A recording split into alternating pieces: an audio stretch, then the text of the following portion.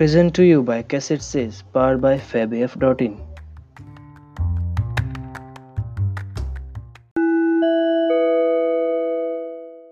Huckleberry Finn by Mark Twain, Chapter 24. Next day, towards night, we laid up under a little willow towhead out in the middle, where there was a village on each side of the river, and the Duke and the King begun to lay out a plan for working them towns. Jim he spoke to the Duke, and said he hoped it wouldn't take but a few hours, because it got mighty heavy and tiresome to him when he had to lay all day in the wigwam tied with a rope. You see, when we left him all alone we had to tie him, because if anybody happened on to him all by himself and not tied, it wouldn't look much like he was a runaway nigger, you know. So the Duke said it was kind of hard to have to lay roped all day, and he'd cipher out some way to get around it. He was uncommon bright, the Duke was, and he soon struck it. He dressed Jim up in King Lear's outfit. It was a long curtain calico gown, and a white horsehair wig and whiskers, and then he took his theater paint and painted Jim's face and hands and ears and neck all over a dead, dull, solid blue, like a man that's been drownded 9 days. Blamed if he wasn't the horriblest looking outrage I ever see. Then the Duke took and wrote out a sign on a shingle so, "Sick Arab, but harmless when not out of his head." And he nailed that shingle to a lath and stood the lath up 4 or 5 foot in front of the wigwam. Jim was satisfied. He said it was a sight better than lying tied a couple of years every day and trembling all over every time there was a sound. The Duke told him to make himself free and easy, and if anybody ever come meddling around, he must hop out of the wigwam and carry on a little, and fetch a howl or two like a wild beast, and he reckoned they would light out and leave him alone, which was sound enough judgment.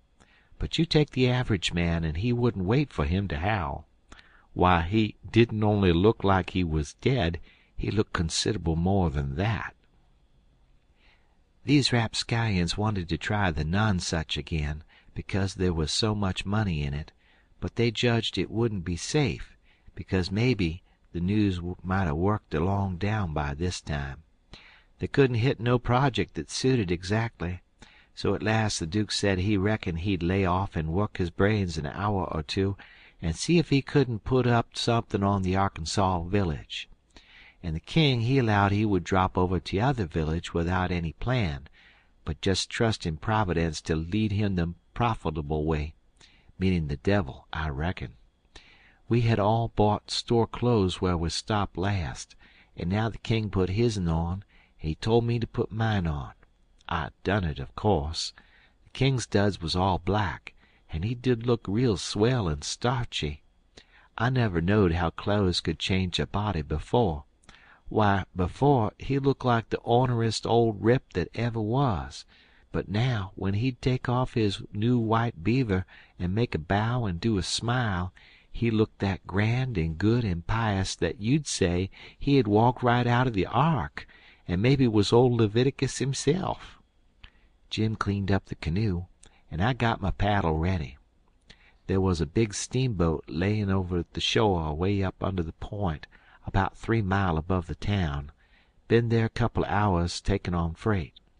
Says the King, "Seein' how I'm dressed, I reckon maybe I better arrive down from St. Louis or Cincinnati or some other big place.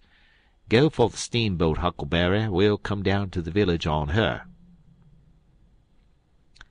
I didn't have to be ordered twice to go and take a steamboat ride.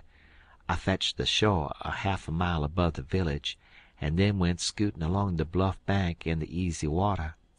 Pretty soon we come to a nice, innocent-lookin' young country Jake sittin' on a log swabbin' the sweat off of his face, for it was powerful warm weather, and he had a couple of big carpet-bags by him. "Run her nose in shore," says the King. I done it. "Where you bound for, young man?"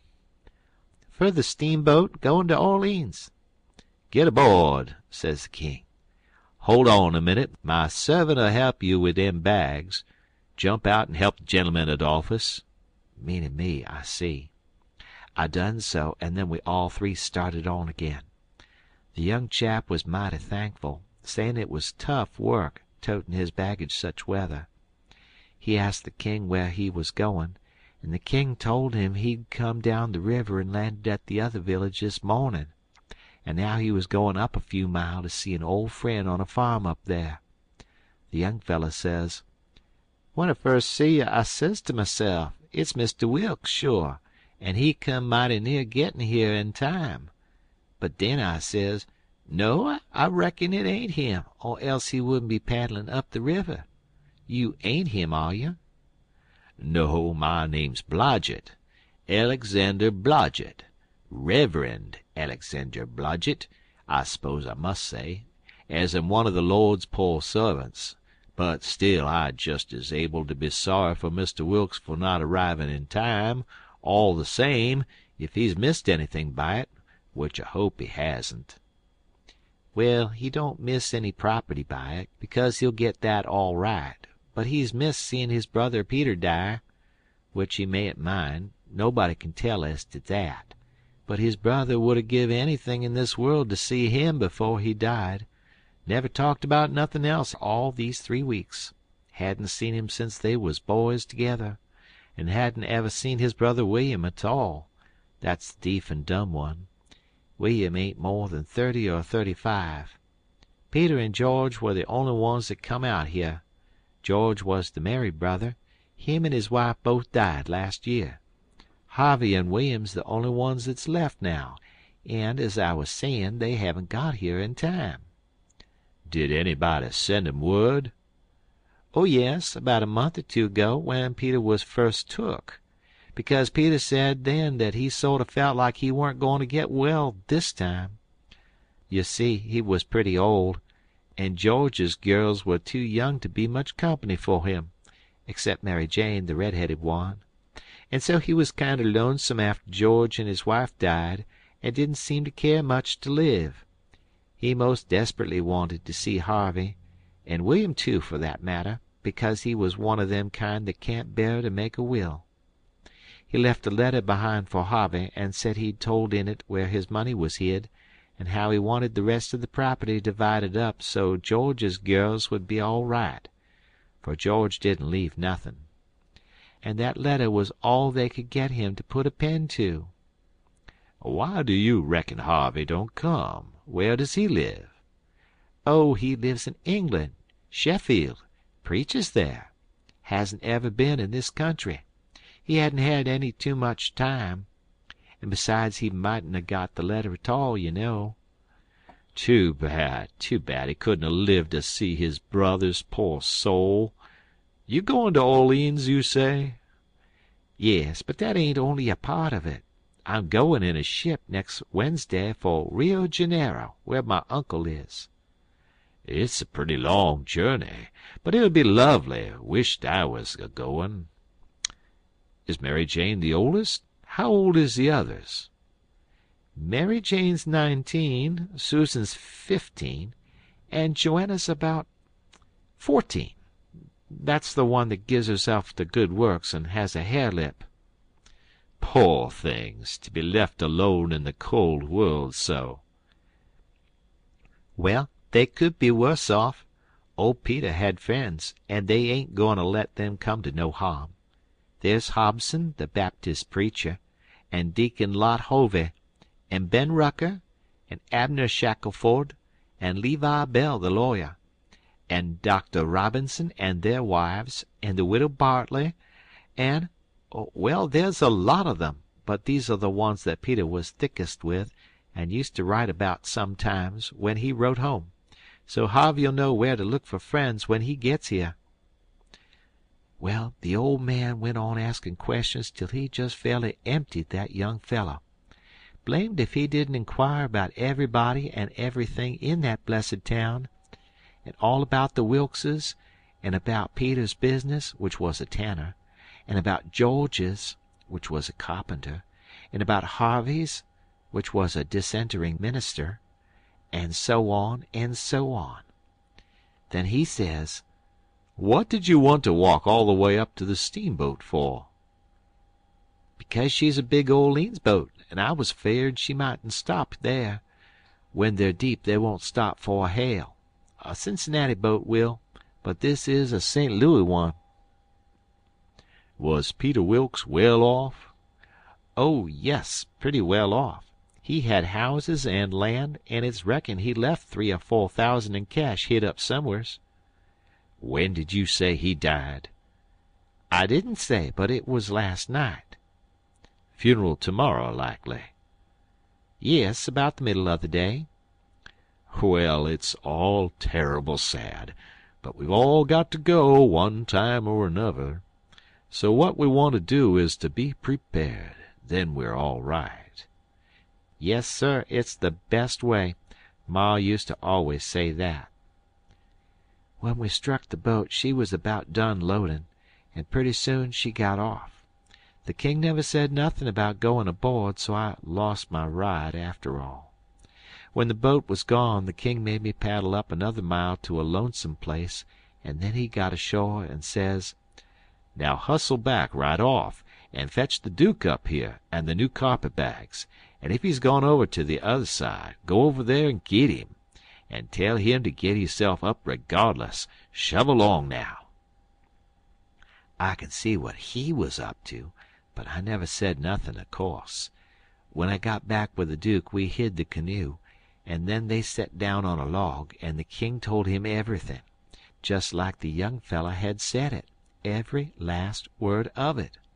And all the time he was a-doin' it he tried to talk like an Englishman, and he done it pretty well, too, for a slouch. I can't imitate him, and so I ain't a-goin' to try to. But he really done it pretty good. Then he says, 'How are you on the deef and dumb, Bilgewater?' The Duke said, leave him alone for that. Said he had played a deef and dumb person on the histrionic boards. So then they waited for a steamboat. About the middle of the afternoon a couple of little boats come along, but they didn't come from high enough up the river. But at last there was a big one, and they hailed her. She sent out her yawl, and we went aboard, and she was from Cincinnati, and when they found we only wanted to go 4 or 5 mile they was booming mad, and gave us a cussin', and said they wouldn't land us. But the king was calm. He says, 'If gentlemen can afford to pay $1 a mile apiece to be took on and put off in a yawl, a steamboat can afford to carry 'em, can't it?' So they softened down and said it was all right, and when we got to the village they yawled us ashore. About 2 dozen men flocked down when they see the yawl a-comin', and when the king says, 'Can any of you gentlemen tell me where Mr. Peter Wilkes lives?' they give a glance at one another, and nodded their heads as much as to say, 'What did I tell you?' Then one of them says, kind of soft and gentle, 'I'm sorry, sir, but the best we can do is to tell you where he did live yesterday evening.' Sudden as winking the ornery old creature went on to smash, and fell up against the man, and put his chin on his shoulder, and cried down his back, and says, 'Alas, alas, our poor brother! Gone! And we never got to see him. Oh, it's too hard!' Then he turns around blubberin', and makes a lot of idiotic signs to the Duke on his hands, and blamed if he didn't drop a carpet bag and bust out a-cryin'. If they warn't the beatin'est lot, them 2 frauds, that ever I struck. Well, the men gathered round and sympathized with them, and said all sorts of kind things to them, and carried their carpet bags up the hill for them, and let them lean on them and cry, and told the king all about his brother's last moments, and the king he told it all over again on his hands to the Duke, and both of them took on about that dead Tanner like they'd lost the 12 disciples. Well, if ever I struck anything like it, I'm a nigger. It was enough to make a body ashamed of the human race." End of chapter.